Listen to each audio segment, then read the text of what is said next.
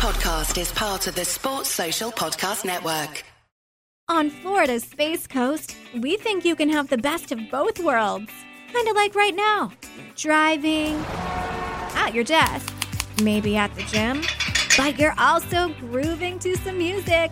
Visit us and you'll go to the beach and see a rocket launch. Or go kayaking and manatee spotting. It's all waiting for you on the only beach that doubles as a launch pad. Plan your adventure today at visitspacecoast.com. Hi, Paul Dennett here. Just letting you know that Cricket Unfiltered is now on Patreon. If you are a fan of our show and would like to support us with a few dollars each month, go to patreon.com/cricketunfiltered. That's Patreon. Patreon.com/cricketunfiltered, or click the link in the show notes on your podcast app. Menners here. Our Patreon supporters will also get some pretty cool bonus content. Paul will be doing a series of cricket history podcasts. And Menners will be doing long-form interviews with leading cricket personalities. All of these shows, plus other bonus features, will be available exclusively to our Patreon supporters. The first bonus episodes are available now. Menners has just done a superb interview with a very candid Shane Watson. And Paul has put a history special together on how cricket was covered on Australian television before the World Series cricket revolution. So if you want some great extra content, or if you just love the show and would like to help support us financially, please go to patreon.com/cricketunfiltered. Now, on with today's show.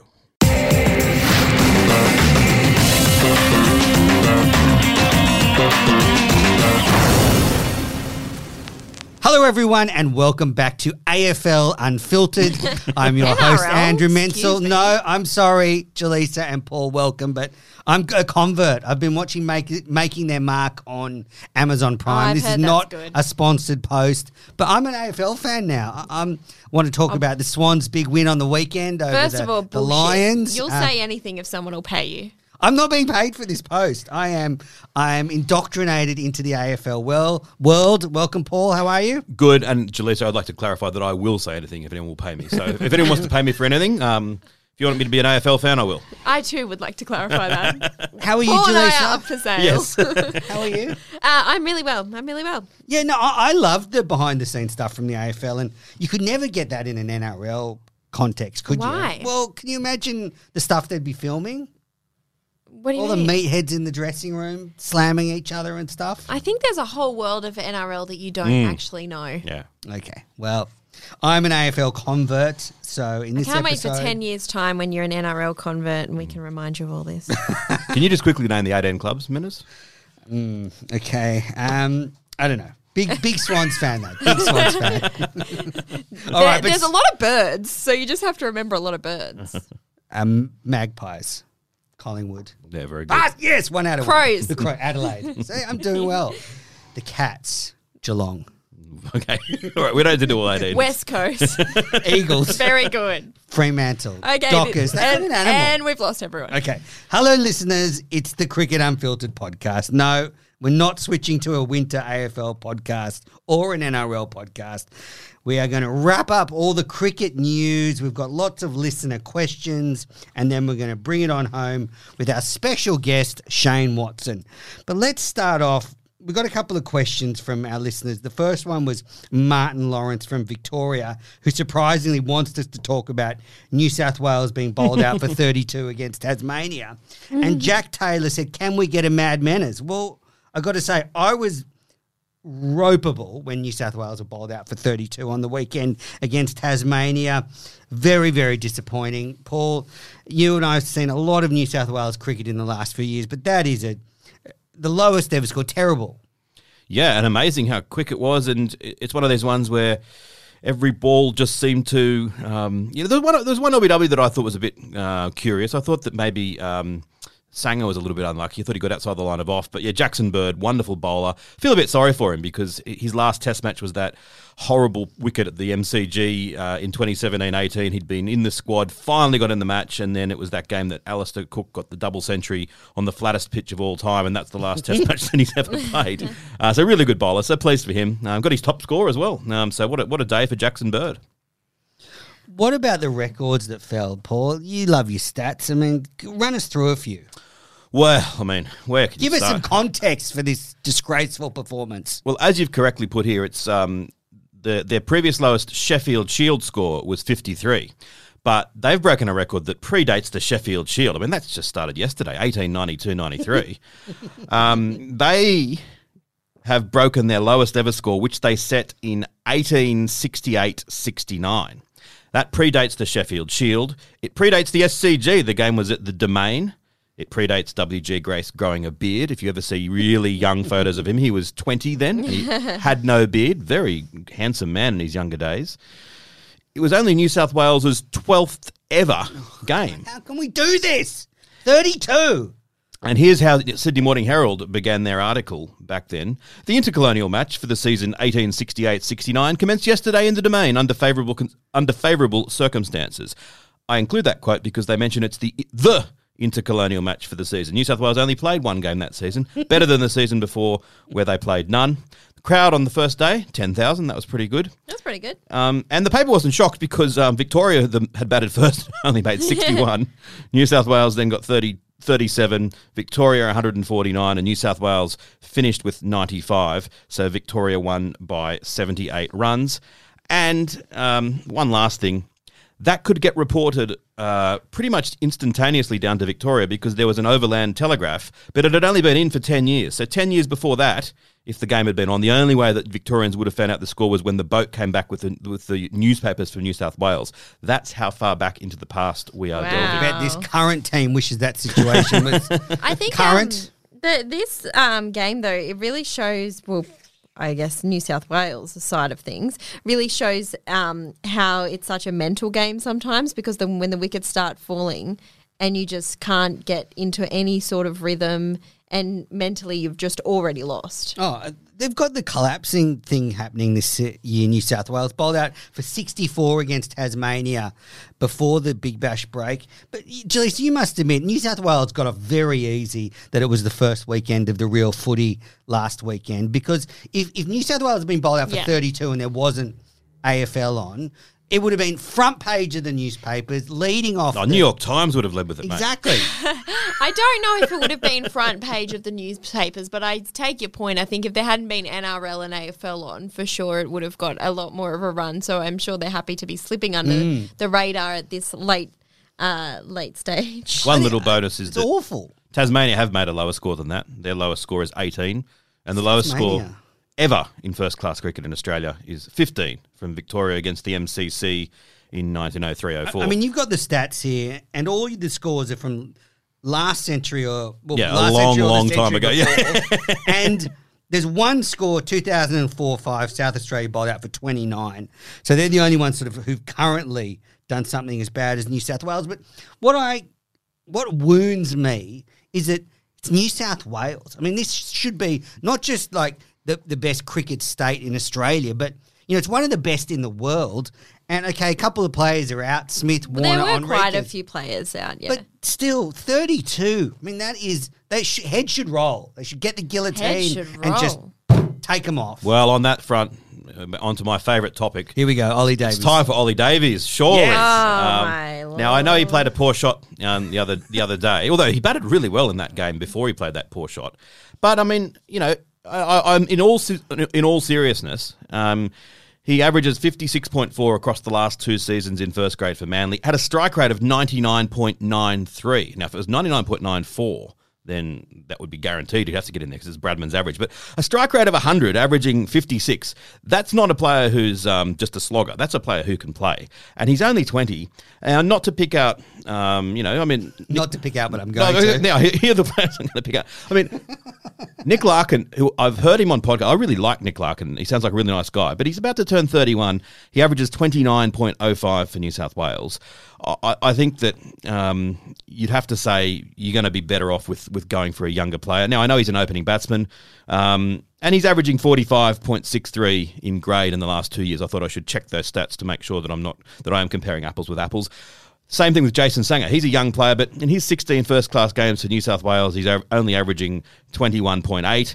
And then I felt obliged to check his first-grade stats in the last 2 years, and they completely ruined my argument.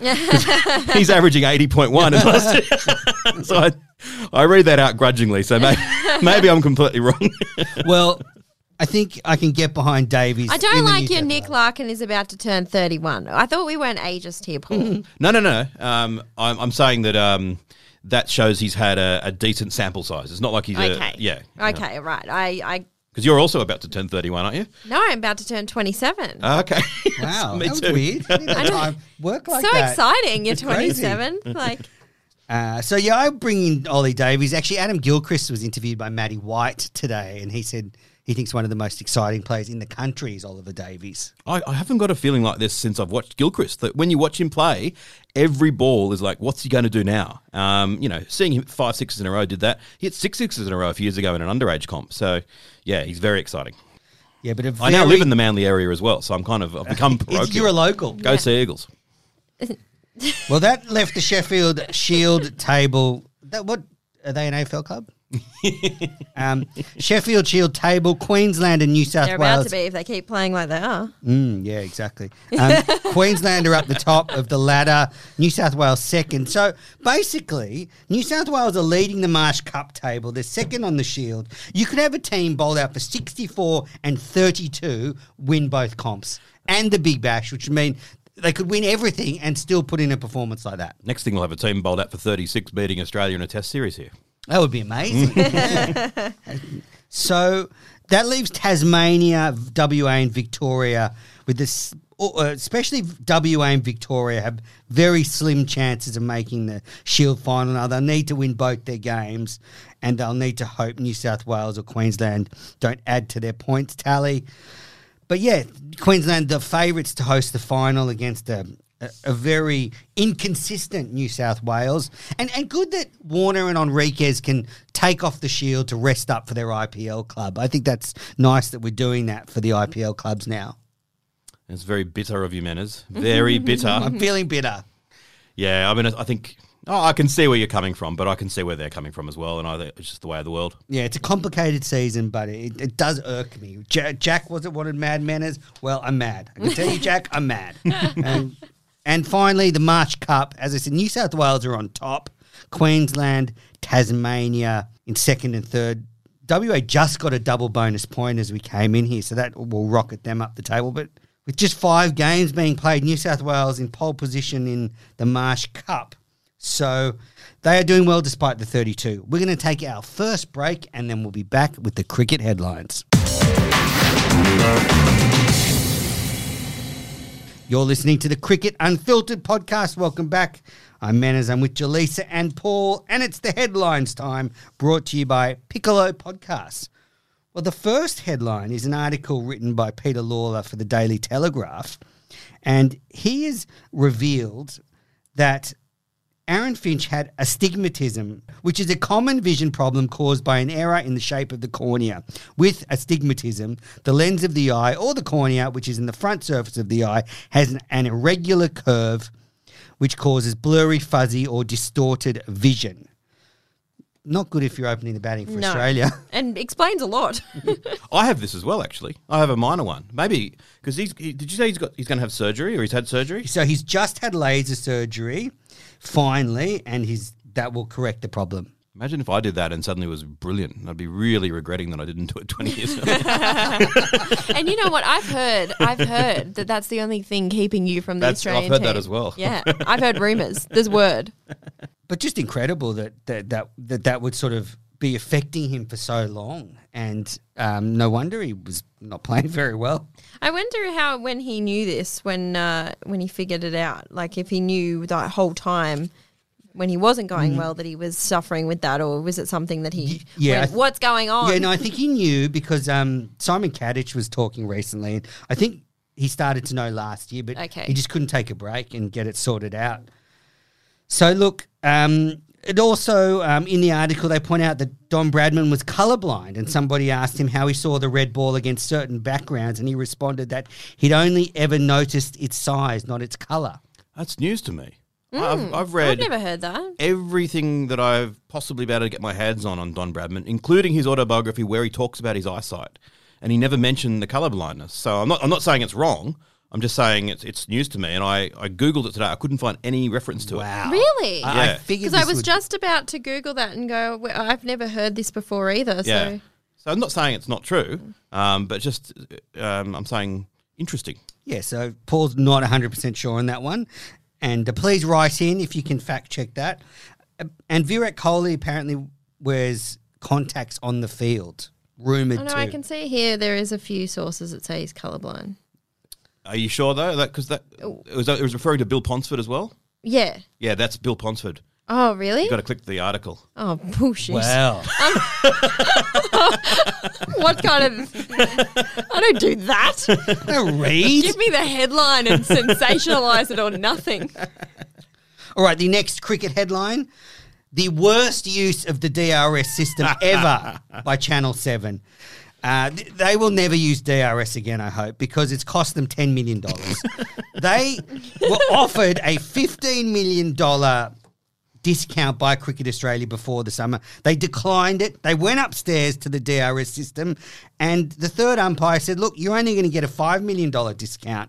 So there you go. What are you talking about? Is this anything to do with DRS? Well, it's not real DRS. It's actually because I was like, a an discount or- arbitration committee. So my brain went to like, are they what? Have they introduced DRS into life? No, because I could really use that. You didn't clean up the kitchen. DRS.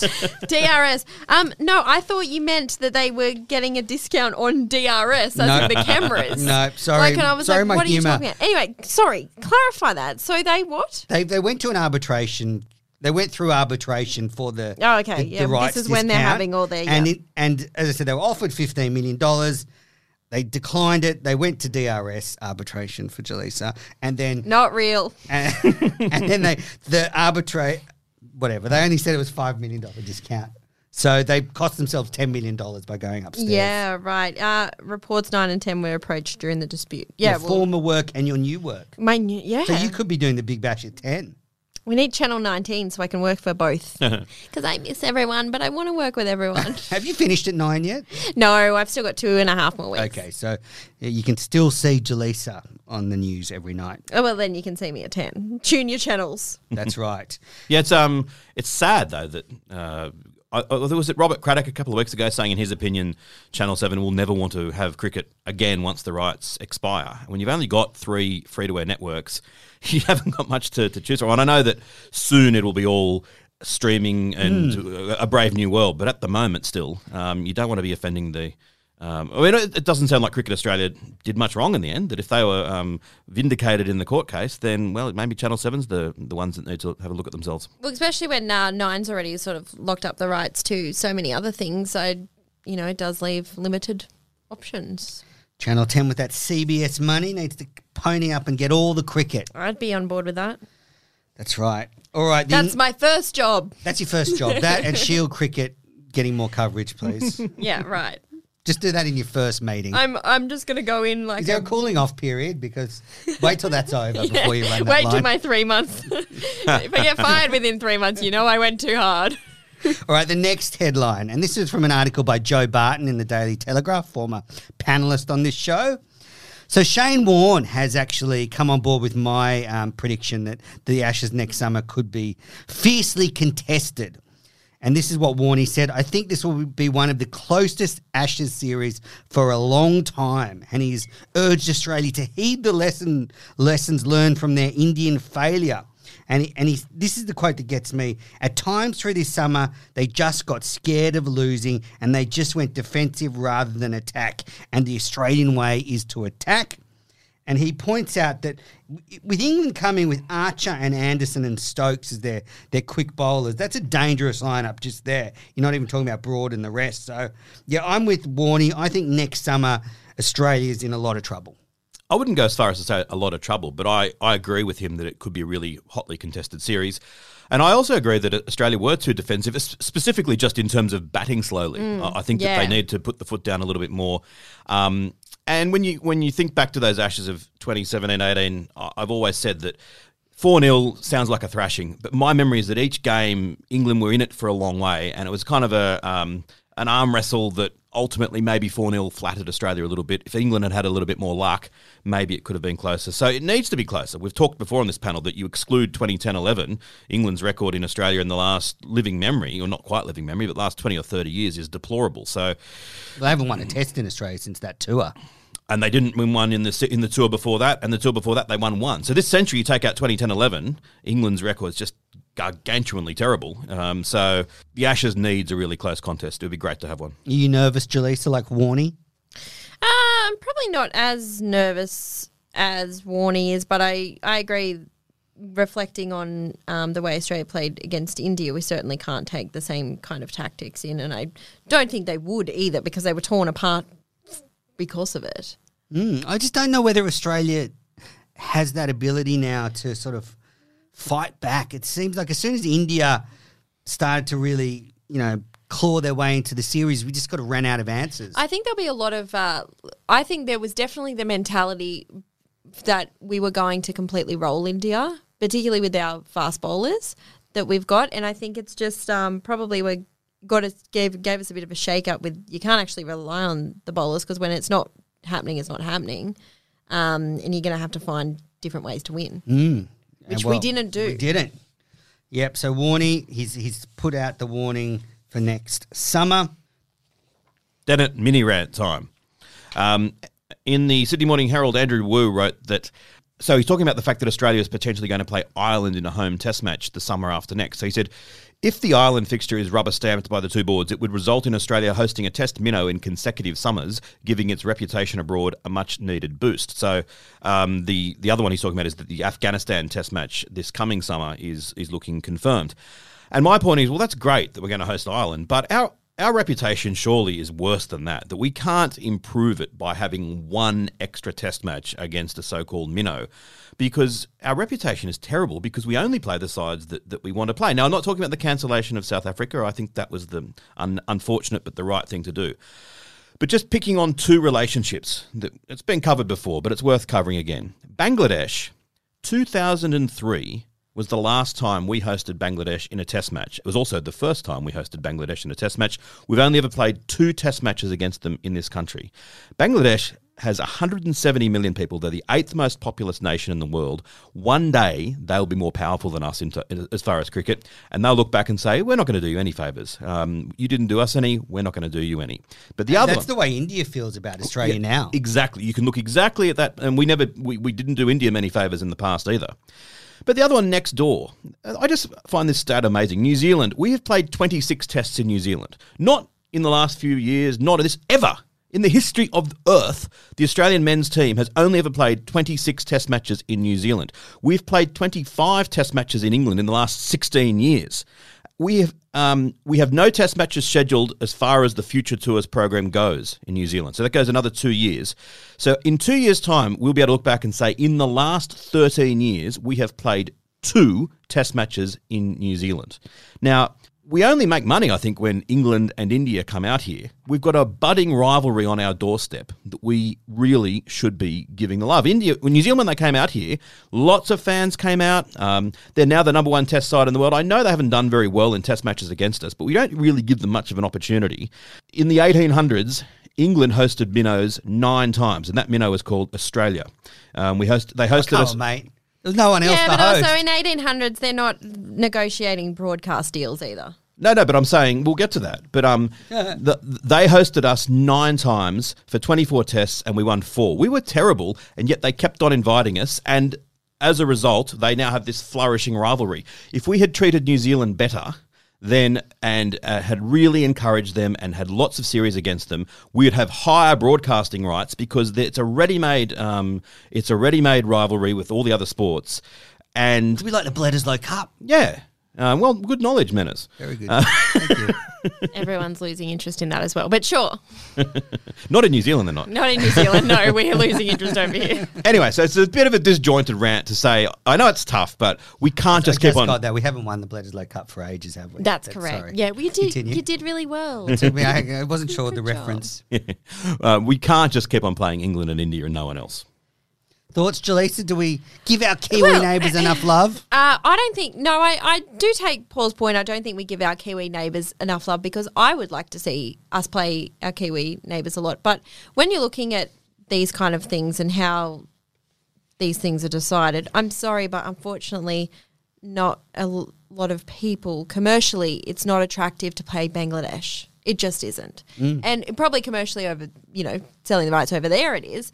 But for our TV networks here, you're just never going to be able to – Cricket Australia's never going to be able to walk in and go, this is this blockbuster summer we've got when you've got – okay, but also can we play India? Can we play England? So I think definitely a lot of it now is commercially driven. But I think there probably is an appetite there for New Zealand a bit more. That perhaps Because of the rivalry. But not even just that, because there's a lot of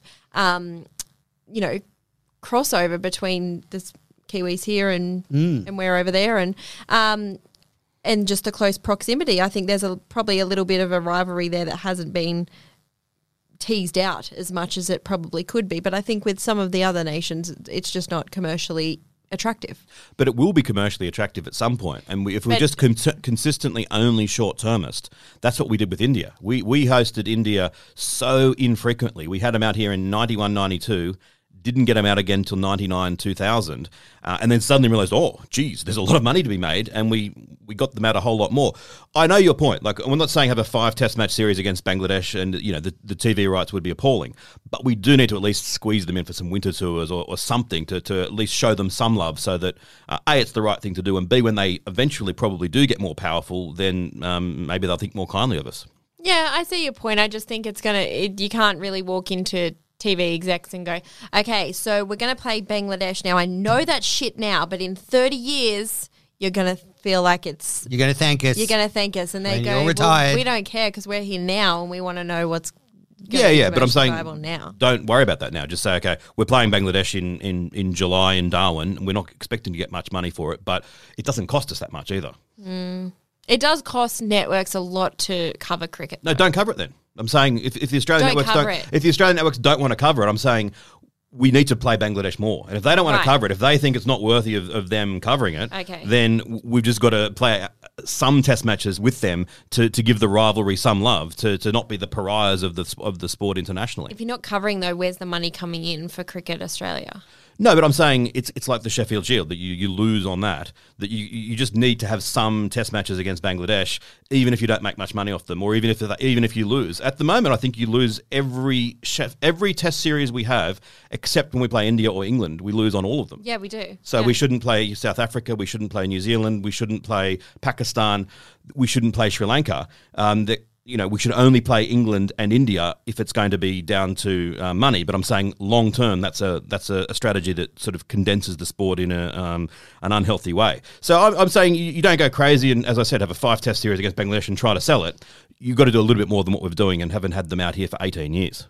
Surely you could sell rights playing Bangladesh here to Bangladesh if you're saying there's 170 million people. Yeah, of course. They must watch TV. Yeah.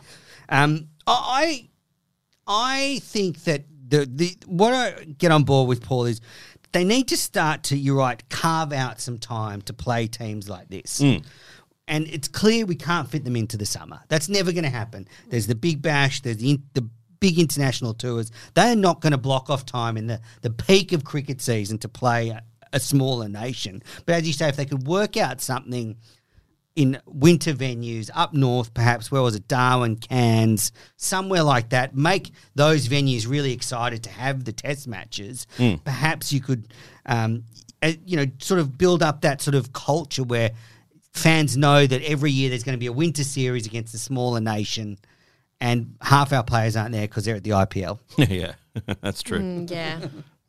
All right, the final headline, well, history has been made for New South Wales, and not quite as bad as being bowled out for 32, but the New South Wales Breakers missed their first ever Women's National Cricket League final. Incredibly, there have been 24 WNCL finals. New South Wales have been in every one until this year. And this year, they missed out and they will not be in the final. Yeah, I mean, Victoria v Queensland is the final. What a tremendous run. 23 years. That's it has to come to an end eventually. All right, we're going to take a break and then we'll be back with some great questions from the listeners. And then can't let it go. I just want to remind you all that we're launching our Patreon page. So there's a Linktree link in the show notes that will take you to the Patreon, our merchandise, bonus episodes, the whole thing. So have a look in the show notes for that link. We are selling merchandise. It's just not, we haven't sold one T-shirt yet. We haven't sold one T-shirt yet. It's DRS themed. You're not meant to mention that. We've sold thousands. You get them before they run out. I haven't seen a single person today not wearing one of our T-shirts, except for us three. Oh my gosh, mine's at home. You look great in it, Jaleesa. Oh, thank you. Yeah. MS Dhoni rang me yesterday. We'll come up with some new one. designs. We're going to be releasing new T-shirts every month. So if you wanted DRS... I've got good design ideas. I think you guys should have come to me. We still will. We still will. Don't worry, we will after the way the first lot have gone. Now, They were Paul's idea. I designed the first lot. That's why he's saying this. Now, have you seen the first lot? I have, yeah. Now, what are your thoughts on them? Oh, no. We'll have to edit this bit out. What's that, Jaleesa? They're fantastic. They're very funny, but maybe not wearable. What you're saying is they have a global audience of one. They cover the bits you need covered. Great. All right, on that note, we'll take a break.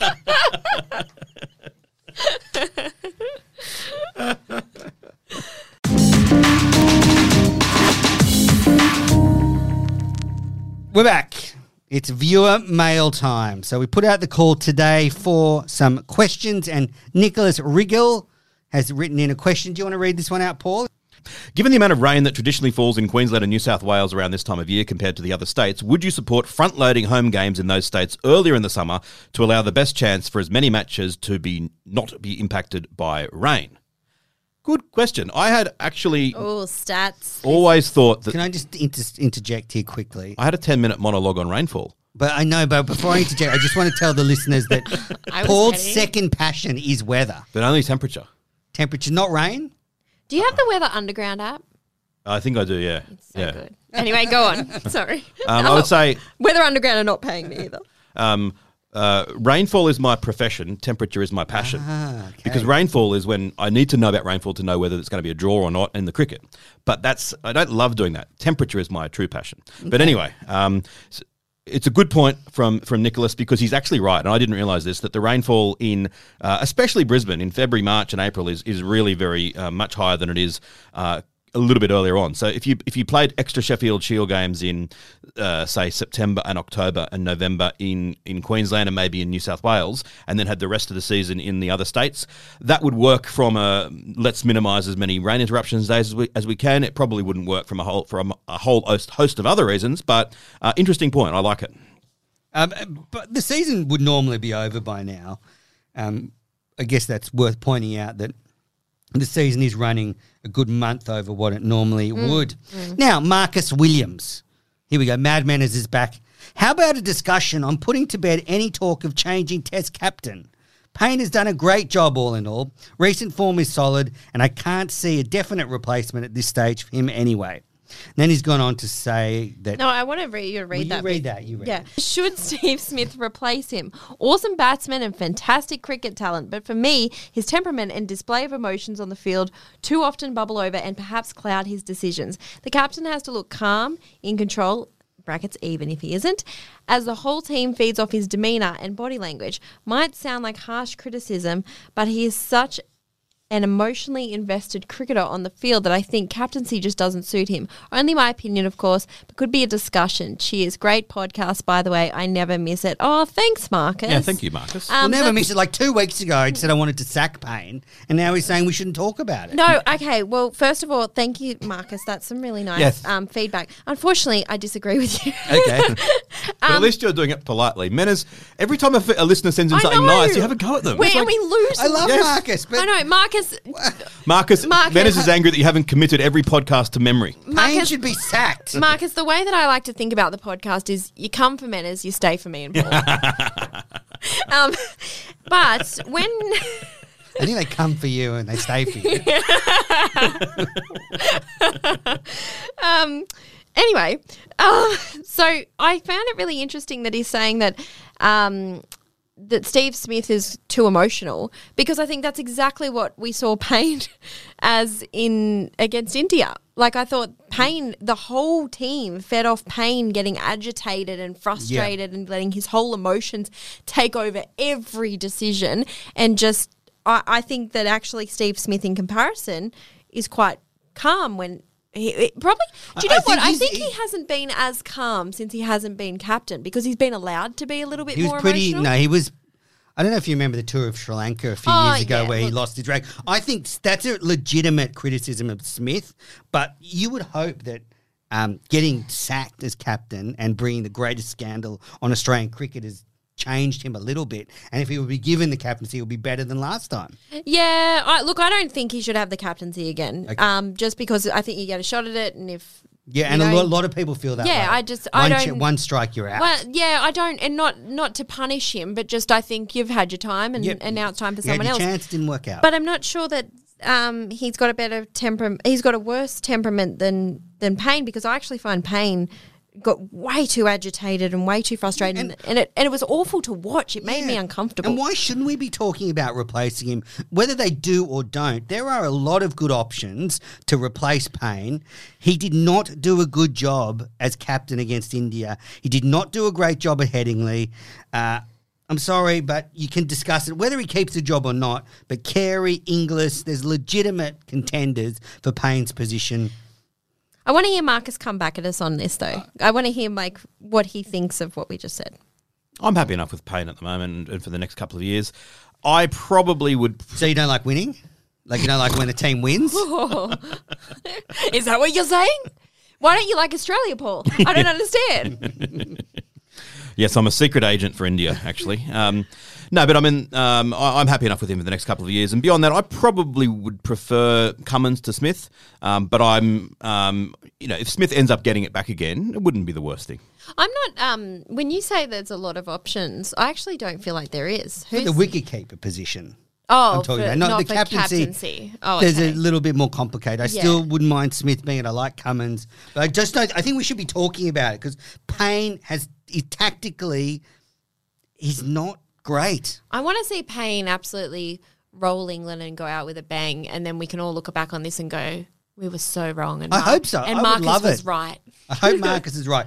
And Paul was right. Payne is in career best form with the bat. He scored, I think, 87 against New South Wales last match. So he is batting better than he's ever batted. And I think the reason I was wondering why I'm so dispassionate about this, and it brings me to Richie Bena's old quote that captaincy is 90% luck and 10% skill. Don't try it without the 10%. I think that I strongly think that the impact of the captaincy is so overrated and overstated. Yeah, that's true. But I don't think Payne has the 10%. That's the problem. I think he's got like 7. You know, one of the things that Benno characterised as the 10% was decisiveness. And he said, if you're someone who's wondering, should I have scrambled eggs or should I have fried eggs? And he's going, or if you don't know which lane in the motorway to get on. And I thought straight away, that's me. That's me as well. So if your eyes do get sorted I would out. go for both the eggs. All right, next question from Danny Ando. He knows me very well because he wrote, is Rakeem Cornwall the greatest all-rounder of all time? Well, I'm not sure he's the greatest all-rounder of all time, but he did have a Babe Ruth style calling his shot before the latest test match he's playing against Sri Lanka. He told a local reporter before the match to tell the world, I've come to make a score. And he was dropped to 9 in the batting order, but as we record this, he's 60 not out. Good on him too. Nice. Do you know who the greatest all-rounder in the world is, ever? You go. Stats. Jacques Kallis. Is there stats? Yep, Don Bradman. Oh. His average of 100 is so good that, it overarches everything, and he's the best. So you take Gary Sobers, who people often say, average 57 with the bat. So that's Bradman's 43 better. Gary Sobers' bowling average is 34. Who would you want? A bowler who averages 34 or a batsman who averages 43? I'll take the batsman who averages 43. Bradman's the best all-rounder ever. Thank you. Smart ass. Thank you and good night.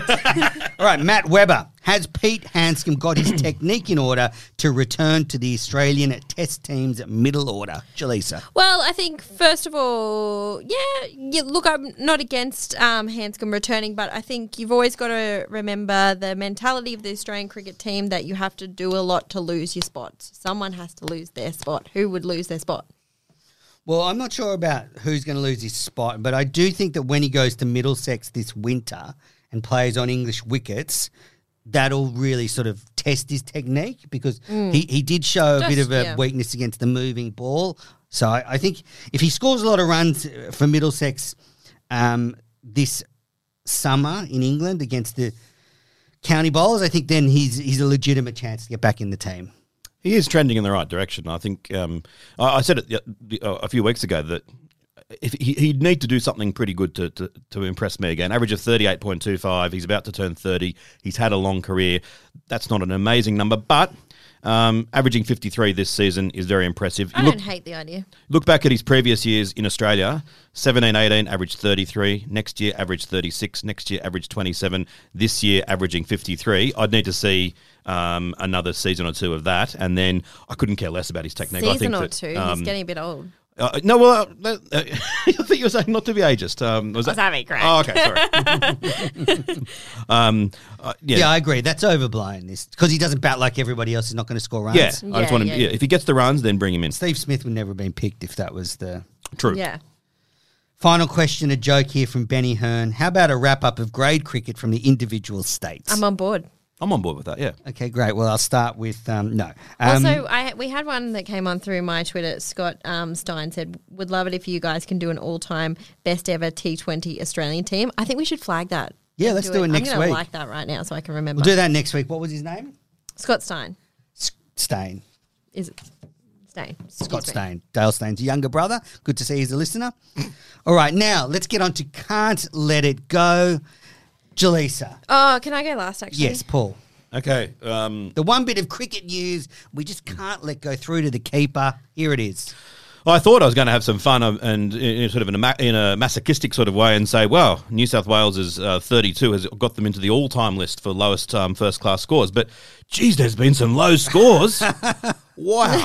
I mean, it has been going for a quarter of a millennium and they've had 60,000 games, so you'd expect that. 60,000? I know.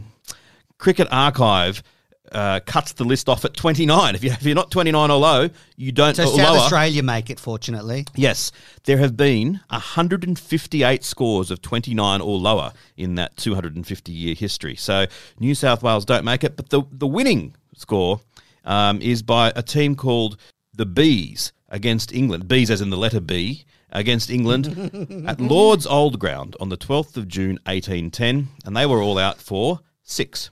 Joe Barton saw that his namesake was playing in that game. He saw Jay Barton got a duck, and he was very proud of that. So I'm not sure if there's any relation there. But, Lord's Old Ground, that's before Lord's. And it was almost the last game ever played at Lord's Old Ground. 2 months later, Thomas Lord wasn't happy with the rent and kicked it in and moved across. And a few years later, the new Lord's Ground was established in 1814. So there you go. Wow. Doesn't make me feel any better about the 32. You want me to be modern, and the reason it took a couple of years longer was that cricket was really lost all favour because the Napoleonic Wars were on and people were worried about that. I thought so. I did think about that. I thought Napoleonic Wars, definitely. That's a first. I don't think they've in the 500 episodes of this podcast, the Napoleonic Wars have never been mentioned. So congratulations on that achievement. All right, my Can't Let It Go is I was listening to our good friends Gideon Hay and Pete Lawler, their podcast, and they had Damien Fleming on, and they were reflecting on the 2001 Indian tour. Now, Jaleesa's not going to add a lot to this discussion, but it was a brilliant tour for the listeners out there that remember it, one of the greatest test tours ever, as close as you can get to the 2005 Ashes in excitement and quality. Would you agree with that, Paul? Yep, I agree with that. It was the second best test series I've ever seen. And so wow. Gideon Hay said that it's an interesting point because that is a turning point in Australia-India test cricket because since that famous Kolkata partnership between Dravid and Laxman, India are one of the few sides that have a winning record against us. So they've played, since then, They've played 44 tests against us. They've won 20, India, and we've only won 15, and then it's been 11 draws. Going into that Calcutta test, there'd been 58 tests played. Australia had won 29 and just lost 11. But that partnership between Dravid and Laxman not just turned the tide of that test series, but it can be viewed as turning the tide between the test fortunes of the nations. And you're going to hate me for this, but it's probably going to stay that way. Because I've said it before, The few people have pointed out that to me, by the way. 1.4 all billion the Poms people. that listen. Yeah. Well, yeah. Paul's right. Paul's right. You're never going to beat India. Well, nor you, England. I mean, Yeah. it's not having us in isolation. Yeah. It may get to the point where we might look back on these last, in that period since 2001, as the last golden era where we were somewhat competitive against them. I hope that's wrong. England have a winning record against India in the same period. They've won 16 and just lost 15. All right, Jaleesa. Yes, I have two. Great. 'Cause- Make up for all the weeks you don't Because have I'm like them. either 0 or 100, Yes, you know? we know. Well, first of all, this isn't really a can't let it go, but I just wanted to give a shout out to all the grassroots cricketers who the rain has ruined their finals, because it was probably like this weekend. I think some have been rescheduled for the coming Some, weekend. but not all of them have. I might be commentating on the women's Premier Cricket final. Right, okay. Big gig, well, big some gig. but not all, because I know Paul Lane Cove Cricket Club, I think they had a few different grades, and it went on a count back, and they... Who cares? I mean, Cove no, Cricket it's... Club. I care. I care as well, Menace. I care as well. I care as well. No, yeah, I'm just going to say, but how good would it be if you'd been the minor premiers and you won on a countback? Oh, and you no, didn't have to play the grand that's final. unsatted. That's a hollow victory. No, it's not. It's That's a hollow victory. Because you look at the forecast and say, all right, boys, we might have a couple of quiet beers on Friday night because we don't have to worry about it playing on Saturday. Why would you have quiet ones? Just go for the full hog.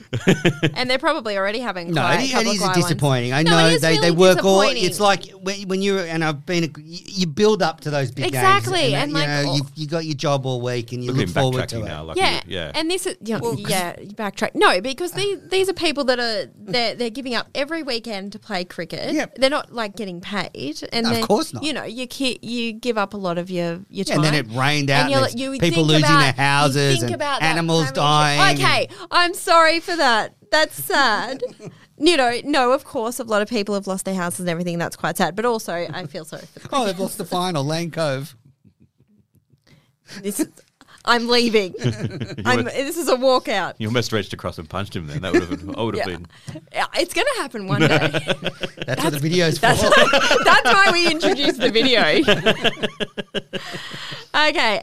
My other can't let it go is Danushka Gunathalika, Sri Lanka batsman, was in the first ODI against West Indies, was actually out for obstructing the field. And it's just saw that. Yeah, and it's just one of those ones that we don't see a lot of.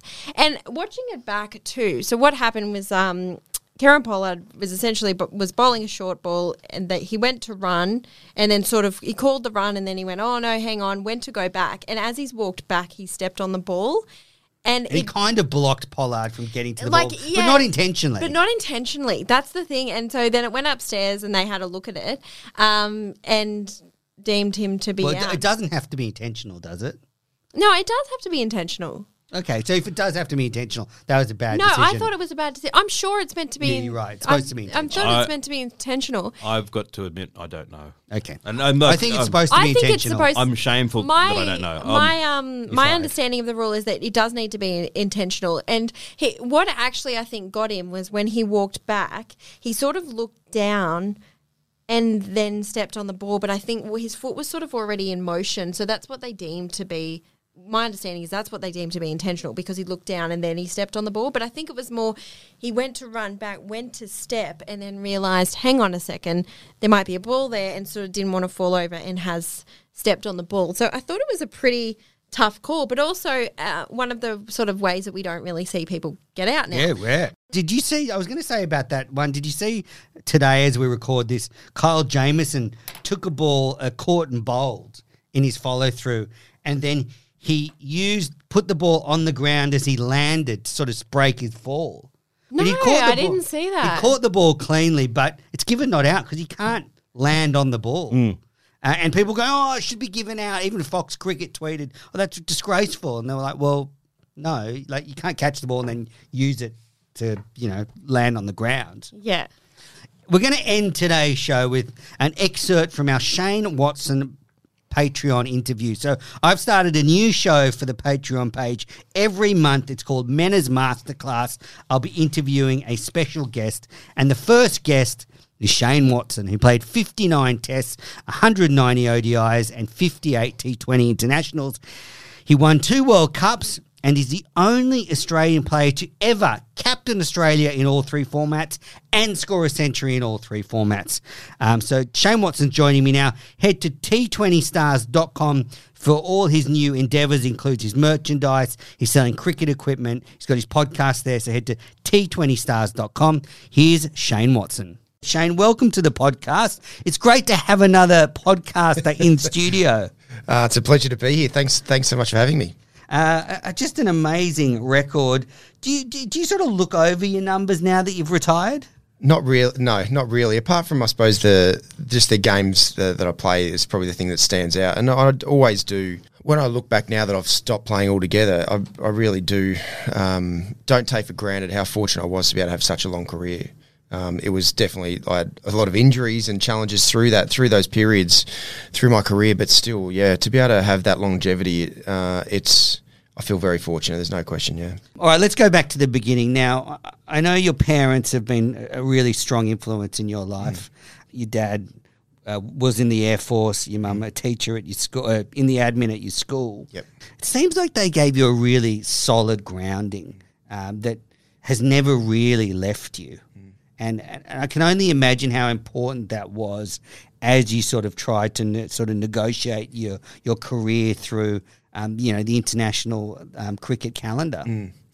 Yeah, Mum and Dad were always, gave me an incredible foundation in my life, and the values that they instilled in me, and also my environment that I grew up in around Ipswich, growing up in Ipswich as well, was very much a sporting community in a big way. There was a number of heroes that had come out of Ipswich as well that I aspired to be like.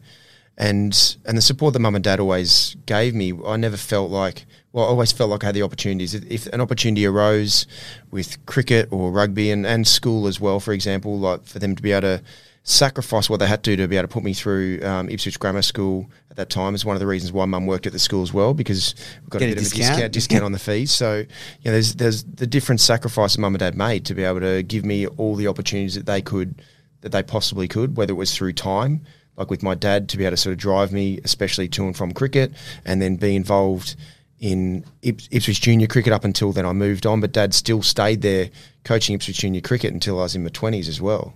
So the time that they spent, but also then the sacrifices they made for me to have the best opportunities I possibly could. And that really gave me a super solid foundation for my life. And then, negotiating a very different world of international cricket. Yeah. If I didn't have that foundation, I could have easily sort of gone up and down a lot more than what I did. And did you ever get pulled away from your moral compass, like at any time?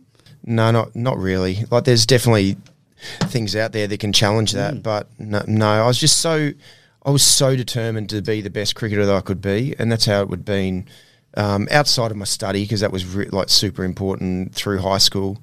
But outside of that, it was always, I just wanted to be the best cricketer I could be, and whatever sacrifice I had to make, that didn't worry me whatsoever. I just wanted to give myself the best chance of being the best cricketer I could be. So, yeah, there's always temptations out there, but no, my priority was always my cricket, and sticking strong to what my morals always were. So I've always found that pretty easy. So Test debut 2005 against Pakistan at the SCG. I was fortunate enough to be at every day of that Test match, so I remember it very well. And I'm curious, how were you given the news that finally you were going to get the baggy green? Because you've been in and around the squads, you played a lot of limited overs cricket up until then. Who told you that you were going to be in the 11, and what was that moment like? Yeah, so it was a guy who was head of operations at Cricket Australia called Michael Brown, who was there for quite a long period of time. He rang me while I was actually on holiday up at Hamilton Island, thinking I was going to have some time off over Christmas and New Year, and just rang and said, you're in the 12 for the Sydney Test match, and the likelihood is that you're going to most probably play. And just that whole time was just because my dream was always to wear the baggy green, to be able to play a Test match, to be able to get that news, just something that I always worked so hard for and just like dreamed about it for such a long period of time. And then when that realization comes around, and I got on the field and played my first Test match, then the realization that now it's actually really started. Now it's time to be able to, okay, what do I have to do to be able to play well, not just get the baggy green, but be able to play well and try and perform for with the baggy green on my head. And then that's the next step after, which is the most challenging because there's more eyes on you, there's more pressure on you, there's a lot more expectation around it as well. So that's when it really began. But that first Test match, that's why Sydney also holds such a special part in my heart. One thing that's just incredible about your career is you finished on top. So IPL final 2018, just a lazy 117 off 57 balls, including 8 sixes when Chennai beat the Sunrisers. It's amazing that you just were able to sustain your high level right to the end, even IPL 13. What sort of kept that? What kept your skills up, do you think, in those last few years when it's easy for a player to sort of fade out? Yeah. Never happened for you. Two things, I suppose. Two things. One was I was trying to prove it. I was trying to prove a couple of things to myself as a starting point. One was the theory around it as a batsman alone, but cricket in general. The older you get, towards the back end, you taper off. And my thought was well, you should actually be more skilled because you've had more skill development. As long as physically you're not actually you haven't slowed down, and bowling wise that was for me, but batting wise, if I'm able to sort of work on my reflexes, unless I've got like a physical sort of injury that's stopping me moving quickly, then surely my skills should actually be better than they've ever been, in theory, of skill development. And the other one was around also my experience of playing in different conditions, different bowlers, trying to tap into that. So that was one aspect. The other one was around the mental skills. And that's why by educating myself, end of 2015, like a deep understanding of the mental skills from a guru mental skills coach from the US that I got introduced to, that was also, again, proving the point around, okay, if I can get out of my own way from a mental skills point of view, surely I've still got a lot of good cricket in front of me. And these are and that's what I was one of the reasons why it kept me going, is to go, well, let me try and prove that theory instead of it just sort of being a theory that I might finish and then go, well, maybe I could have if I really worked on my mental skills. So that was the thing that I really, really worked on. And there's no question being able to play only T20 cricket meant that it was just refining that skill, and especially batting wise, it was just refining that skill. Even in club cricket, playing here for the Sutherland Sharks, I'll be playing a 2-day game, and I'm practicing after the first sort of 10 to 12 balls. I'm practicing my T20 batting. So these poor guys who rocked up on the weekend thinking they just hit a length, and I was coming and taking them on. But that was so being able to really concentrate my just practicing one skill as well, instead of sort of being Test cricket 1 days and T20s and trying to just find a way to maneuver through those different format changes. It was just all my skill was on that. So those were the things, I suppose, that kept me really going, to be able to prove that if you can get out of your own way from a mental skills point of view, then you got a chance of being able to access all the skills you got and still have some really good innings. If all that wasn't enough, you've started your own range of cricket gear. Now, I heard you speaking to Pete Lawler and Gideon Hay on their podcast. So I know that, part of your motivation was to make gear that was sort of inexpensive and affordable. Yeah. I think that's very noble. I've got an idea for you. So what about pads that when the ball hit them left a little mark? So say you were sort of having problems with DRS, you could look down and go, oh, it's hit the outside of the pad. So I might go upstairs with that one. Yeah. Yeah. What do you think? It'd be good. It'd be good to know. It might have probably helped me as well. So at least I could have lined it up a little bit better. The DRS breaker by Watto. Yeah, I know, exactly. That could be, I might have to talk to the manufacturer, see if I can get that on. So seriously though, you've started your brand of Shane Watson gear, T20 All-Stars. So what's sort of the theory behind it? What's going to make your stuff a bit different to what's around? Yeah, well, I suppose the starting point is just around the design. So everything that I'm doing with my gear is all around what I know like works, and the design and the extra protection or the shape of the bat, for example. It's just everything that I suppose the knowledge that I've gained about, because I was so particular about Cricketers all my gear. Cricketers are. You're just so absolutely into it. So as a starting point, that's the reason why I was like, I reckon I can design across, like, from the entry level range all the way up to the top of the range, all the features in that are so important to be able to make sure these people are using the best gear that they can for whatever price range that they're in. So it's fueling my gear. I've been a gear tragic since I was a young kid. So it's fueling that. But the other thing is just around making the gear affordable. So for the different sort of the ranges that, the range that I've got right now, but the ranges that I will have, it's just making it affordable for people if they want to get like a mid-range products. It's actually it's what the price it should be. So that's why the T20 Stars, it's all online.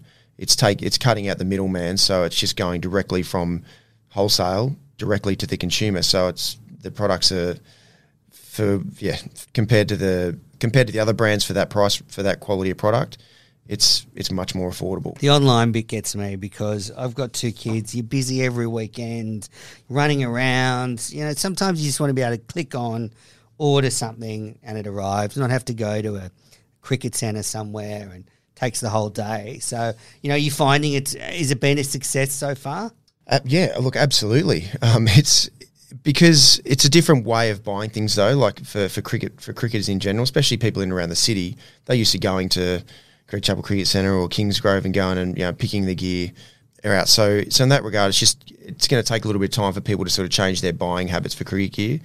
But once people realise that the quality, and once they know the sizing and everything, and also COVID sort of sped up the online sort of purchasing habits anyway. Absolutely. So in that regard, it's sort of a perfect time to be able to launch it as well. But that's all part of, you know, the online e-commerce sort of space now. It's a way to be able to make things a better price point for the exact same quality of gear, just because you're only online. Yeah, it's fantastic. Well, there's a link to T20 Stars in the show notes. Go and have a look.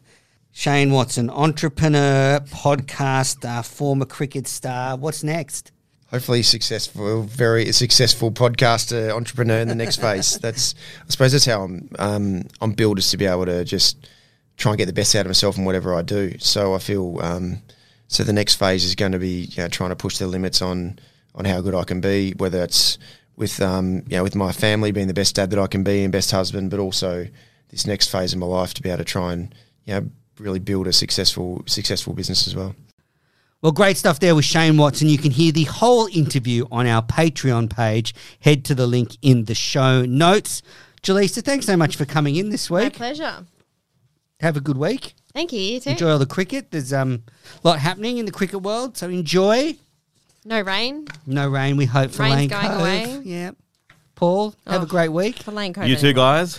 Speak to you next week. Thanks, listeners. Bye-bye.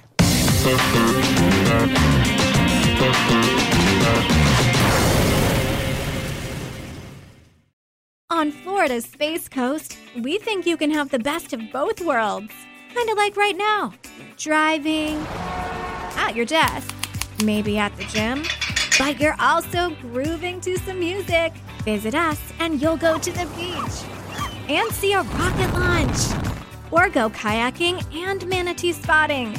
It's all waiting for you on the only beach that doubles as a launch pad. Plan your adventure today at visitspacecoast.com. Sports Social Podcast Network.